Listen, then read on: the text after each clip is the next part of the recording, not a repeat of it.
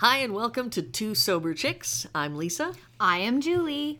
And as we like to remind you whenever we remember, we are not professionals. We are not therapists. That's probably evident. What else? These are our own thoughts, feelings, and opinions. We don't represent anyone. Right. Organization or institution. We don't work for a rehab center. We're not sober coaches. We don't get paid. We made a decision not to fund this podcast by ads.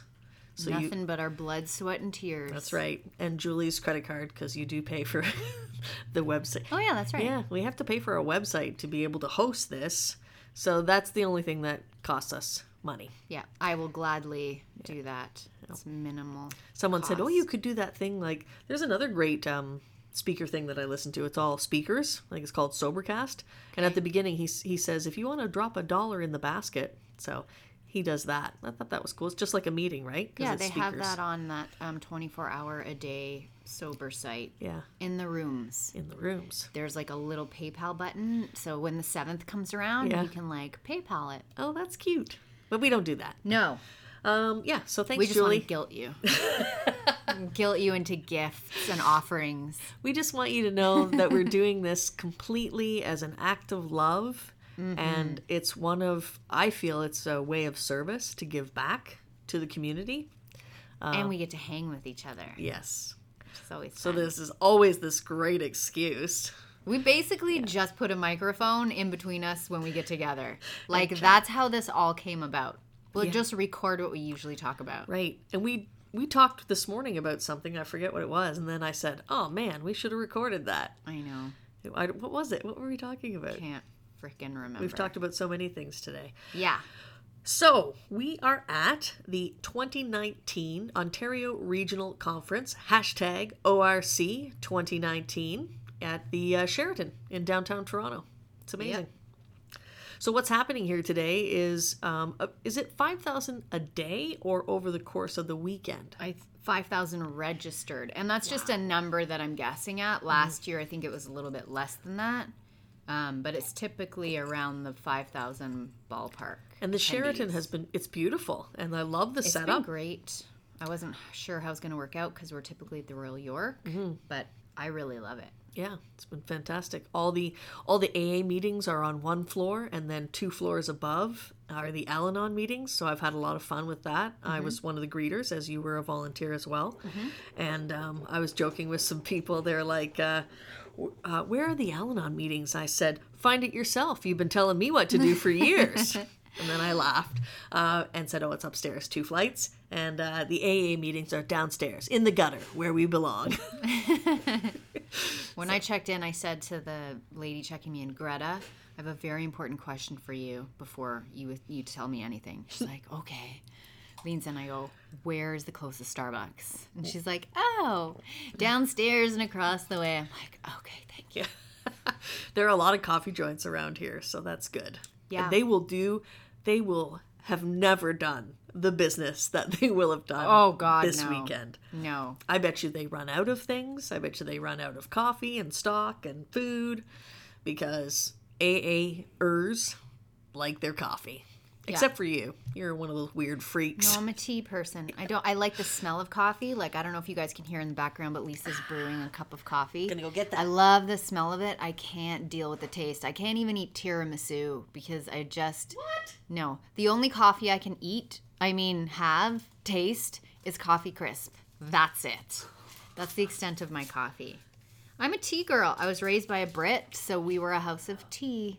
I see. Strong tea, like high octane, very strong tea. So my sponsor has a booth here where she's selling all kinds of jewelry and books and t-shirts. And I picked up a whole bunch of bookmarks in there yesterday. And one of them is really cool. It says, Memories of Alcohol. I drank for happiness and became unhappy. I drank for joy and became miserable. I drank for sociability and became argumentative. I drank for sophistication and became obnoxious. I drank for friendship and made enemies. I drank for sleep and woke up tired. That was me every night. I drank for strength and felt weak. I drank for relaxation and got the shakes. Oh, yes. I drank for courage and became afraid. That's the one I identify with most because the after effects of drinking and what it was doing to my body and my brain actually made me way more fearful and anxious. I drank for confidence and became doubtful. I drank to make conversation easier and slurred my speech. I drank to feel heavenly and ended up feeling like hell. Those last two are ones that really resonate for me. Yeah. I drank for confidence. We've talked about this before. Pre-drinking to go to a bar. Yeah. Normal people don't fucking do that. No. You don't need to amp up before you go to the bar or before you go to dinner and you're meeting somebody new for the first time. Yeah.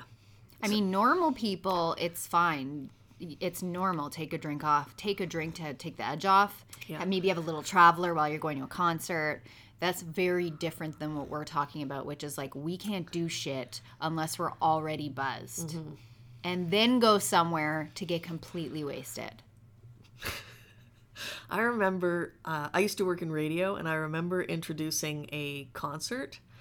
And every time I had to introduce a band, like a big band, and I was going to be up in front of, 50,000, 100,000 people, even though you can't see their faces, I was nervous, and my knees would shake and my hands would shake, and it would take me a few minutes before I would calm down. But when you're introing a band, you only have a few minutes. So I would drink beforehand, and it was okay there because you're at a concert and people are drinking. It's expected. Yeah. But I'm also supposed to be working. Whoops. I spent a lot of time in the green room. I loved me a green room. Mm-hmm. There was food and booze aplenty. And I remember hookers and groupies and other fun things that go along with the rock star lifestyle. Oh, amazing. And I can remember being up on stage and having, all of a sudden that effect where you're like, oh, I'm fucked up happen as I'm in the middle of introducing a band. Uh-oh. Like, I gotta get off the stage. Yeah, not a good feeling. Very awful feeling. Yeah. So this bookmark, you just read it? Yes. And then on the flip side, it has on the beam and off the beam. And we had never heard it really put that way before, and we liked it. Some examples of when we're on the beam, and I think the way you can look at this is when I'm working my program, these are good signs that I'm working my program. I'm going to be honest. I'm going to be relying on faith. I'm going to have humility. I'm going to be grateful, selfless, etc. And then off the beam examples are frightened, dishonest, inconsiderate, prideful, anger, envy, impatient, intolerant. Self-justification, that's a big one. Self-pitying. But also self-condemnation is a big one. Yeah. And this topic came up yesterday in the newcomer room. If you are new to the ORC, I highly recommend, the big speakers are great, but the big room you might find overwhelming. Mm-hmm. The newcomer room is a smaller room, and it's filled with a lot of newcomers, but there are some old-timers who go there too to offer some sage experience. And, if you're looking for a sponsor, that's what I noticed yesterday. They have sponsor liaisons in the newcomer room. No way, to hook up sponsors with sponsees? Yep. A male that's great. And a female. So they have a male and a female, and at the end of the meeting, they stood up and said, because there was a couple people who said, I don't know what a sponsor is, or I don't have a sponsor right now. You can't really, you can try. Bless you. Oh my goodness. Excuse my rudeness. I wonder if we can edit that out. Oh, we never edit. Whatever. Julie sneezed. Big deal. You can't really work the 12 steps on your own. You kind of need a guide. Oh my God, yeah. Need someone. Please do not be feeling around or fumbling around in the dark with these steps. There's no reason you need to be. Because then you're going to be one of those people who leaves and says, AA doesn't work. Well, I like going to newcomer rooms. Like at our group, we have several rooms because our group is big on our closed discussion meetings. So we'll have the 1, 2, 3 room, which is often coined as the newcomer room. Yeah. As Bill sees it, a step room, a tradition room.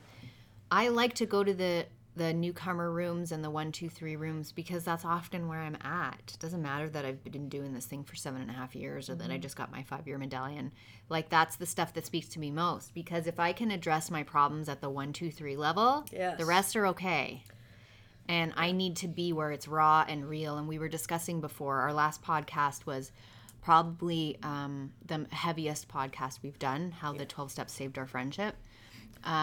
I like that podcast, and I like our fellowship, and I like the 1, 2, 3 room because it's not fucking pretty, and it's not tied up nice with a bow, and it's open-ended, and there's questions and maybe not answers, and that's where I need to be. Like, I'm always more comfortable in the muck than, you know, at the suite at the Sheraton. Yeah, we were talking about what we felt why we felt that podcast was so great. Not to be ego-driven. We're amazing, by the way. Amazing. But just sort of going over it. I don't know. We don't often do that, but it was like, wow, that was really honest. That was raw. And like Julie said, it was messy, and it's not closed. It's not an ended discussion. But what I liked about it the most, I would say, is that I hope what it showed is how we are working the 12 steps in our everyday life, and how this really is a daily program. It's a daily reprieve contingent upon our spiritual condition. And I think that's why we have such a good friendship, because we do use the 12 steps and everything. Yeah. Spiritually fit is the difference between you crumbling under the pressures of life and sobriety and not. If I'm spiritually fit, everything else in my world is manageable. And how do I stay spiritually fit? I am in the middle of the boat, in the middle of the ocean of the program. I am looking at a job change at the moment, and I have been going through an interview process, and there's many different stages. And at one point, I was checking my email like frantically. And this is, again, one of these we talk about this all the time, the gifts of the program. So here for me is another example of a great gift of the program, is remembering, because I sometimes forget, that I have a higher power and that I have a sponsor. And I'm not in this alone. And so through this process, I kept checking my email frantically. Like, I'm working and I'm pulling over and looking at my phone and checking, did I get an email? Did I get an email? Have I gotten a response? Am I on to phase 2? Am I on to phase 3? And it was obsessive. It was getting out of control. That was me with online dating. Checking your profile? Yep. And then I thought, I caught myself. And I'm like, oh my God, this is crazy. You are just like, relax. Let it go. Let go and let God. If it's meant to happen, it'll happen, and you don't need to respond right away. So you can check it once at the end of the day. It's no big deal. And then I checked it again 30 minutes later. So I prayed and I asked for help. And I just asked God to help relieve me of this obsession. And that's the steps, right? Help relieve the bondage of self. Remove this obsession from my thinking. And what happened at the end of the day? I left my phone in my vest at work, and I hung it up, and I forgot about it. And I noticed when I was on the way home, and I didn't turn around, and I didn't go back. Oh, good for you. That was another progressive moment. And I acknowledged and accepted, that's God working in my life. That's God saying, okay, you asked me for help? Boom, I'm going to make you forget your phone. You can't check your phone if it's not with you. And then the second God moment was me saying, okay, I'm not going to freak out. I'm not going to turn around and go back. I just want to go home. It's the end of the day. And then, you have that other thought, but, okay, yeah, maybe you can get through the rest of the night without your phone, but then there's all tomorrow morning before you go to work at 2:00 in the afternoon. Again, I just checked my thinking and stopped and asked God for help, and I went home and I didn't check my phone. Got to work the next day. Then I looked at my phone and I had received an email. Oh, no way. Saying, hey, you've been moved on to the next phase. Yep. So that was kind of cool how that happened. And then I told my wife, and she's like, isn't that amazing? She said, it's like God answered your call. You asked for help, and then not only did you get that help, but you got the answer that you were hoping you'd get. So that was kind of cool. It's hard. Like, it sounds all nice and fine that you're talking about it here, But those moments where you're struggling between obsessive thoughts and obsessive actions is not an easy or pretty place to be. No. And the first time when we first come into recovery, that's why it's so hard at the beginning, because you haven't worked it yet. It's like anything, whether it's meditation, working out, this program, it's going to be hard until you get it. Yeah. And it doesn't mean that it stays easy the whole time, because stuff like this comes up and you're like, oh my God, I have to practice these things right now. Yeah. In all of our affairs. Yeah. And I love that you added that, because I was going to say that too. Yeah. Just because we get it doesn't mean that we always remember it or use it. You know, sometimes I need to be jarred, and sometimes that's an unfulfilled expectation that jars me into action with my program. Yeah. Or it's someone else's disruptive or bad behavior, and I'm reacting or about to react, and I am jarred to action. And the action in a circumstance like that is to not react. I think we have it all wrong, and we think in our contemporary society that we're not supposed to suffer. Things aren't supposed to be hard, but we're supposed to be broken. We're supposed to be turned inside out about stuff. That is the way it works. And we talk about it as it says it in the book, and I'm not going to get it right, but it talks about the spiritual axiom of we only grow when we suffer. We only learn how to be joyous when we've been in pain. And so I think once we start to look at it like growth, and the more we resist pain, the worse life is going to be, because it's impossible that we're not going to be there. And there's no such thing as failure. I don't believe in failure as a concept. Except maybe thinking you're a failure is a failure. I don't know. Yeah, but from our mistakes is where we are able to grow and to learn. And there's nobody that doesn't make a mistake or continues to make mistakes throughout their entire life. It's interesting. There's this book called Daily Reflections. It's an AA book. And today is March 2nd, 2019, and we're at the ORC. Today's reading is about hope. And the one line taken from Alcoholics Anonymous, page 60, says, "Do not be discouraged. Few experiences are of less value to me than fast sobriety." Say that again. Few experiences are of less value to me than fast sobriety. Too many times, discouragement has been the bonus for unrealistic expectations, not to mention self-pity or fatigue from my wanting to change the world by the weekend. Discouragement is a warning signal that I may have wandered across the God line. Oh, That's good. that is good. I don't need to read the whole thing. I think that's perfect right there. Yeah. Can I see that? Yeah, sure. There were two real good nuggets in there. Few experiences are of less value to me than fast sobriety. Meaning, if I get it quick, I get it easy, and I get there, that's not going to be an asset to me, because that will fall back into the recesses of my mind. It's the stuff that I worked hard for, that are burned in, that I receive the most benefit from. It's you reap what you sow. That's exactly what that means. So if I got my sobriety, well, I did for the first time around, got it fast and quick. Yep. Relapse snuck up on me. I was just going to say that. So Yeah. Sometimes when you get it easily and quickly, it loses its value for you. You don't realize the stake you have in this game, because you're like, oh, well, that wasn't so hard. That wasn't a big deal. Okay. And then that thought that creeps in next is, well, maybe I can drink again. Because I got this. That wasn't that hard. I can do this. Yep. So yeah, sometimes that's a good point to bring up. I was thinking about this the other day. I said in the newcomer room, it took me 14 years to get 5. And that means I when I got my 5-year medallion, I'd been in this program for 14 years in total. So that means I've gone back out. And there was a moment of ego and pride where that felt like a failure to me. Like, what's wrong with me? Because that's my thinking. My way of thinking is, not good.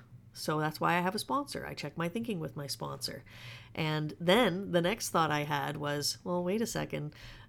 I'm the kid who, when my mom said, don't touch that stove, I did it anyway. Because I'm like, why? Why not? Ow! Oh, that's why. Yeah. Fucking hurts. I didn't touch the stove again. But I couldn't just do it based on someone else's experience or what someone else was telling me.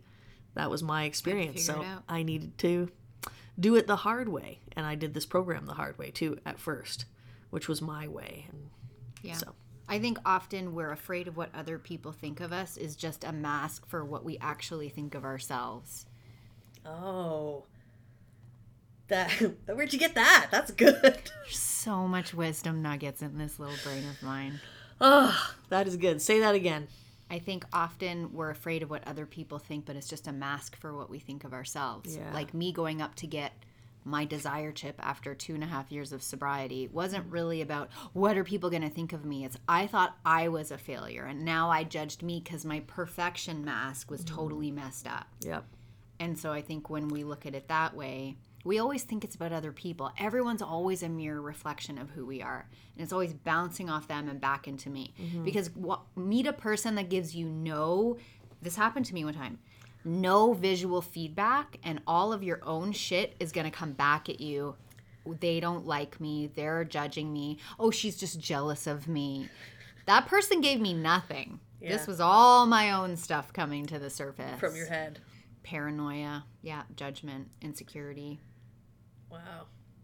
That's awesome. It's funny. That just reminded me of, I had a discussion with my friend Sarah, and I forget what exactly she was telling me, but she said this thing, and it was something that had really helped her. And she's like, and she gave this quote, and I'm like, that is fucking brilliant.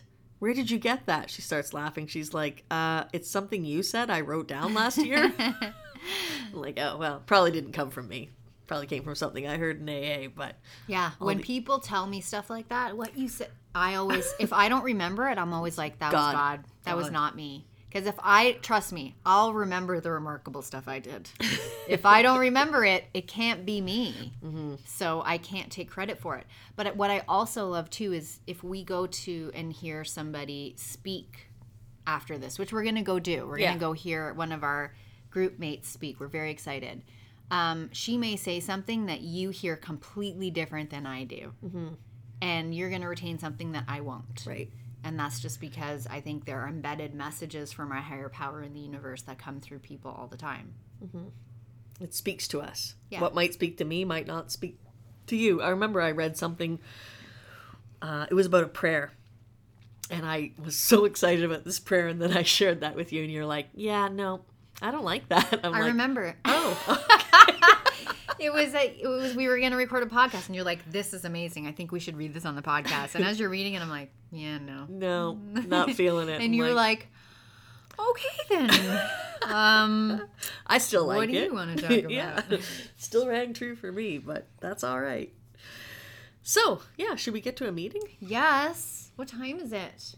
Can't see that clock over there. It's 12:30, and I need at least 2 hours to get ready to be presentable. So. Oh my God, and I need to go eat, so. Hangry.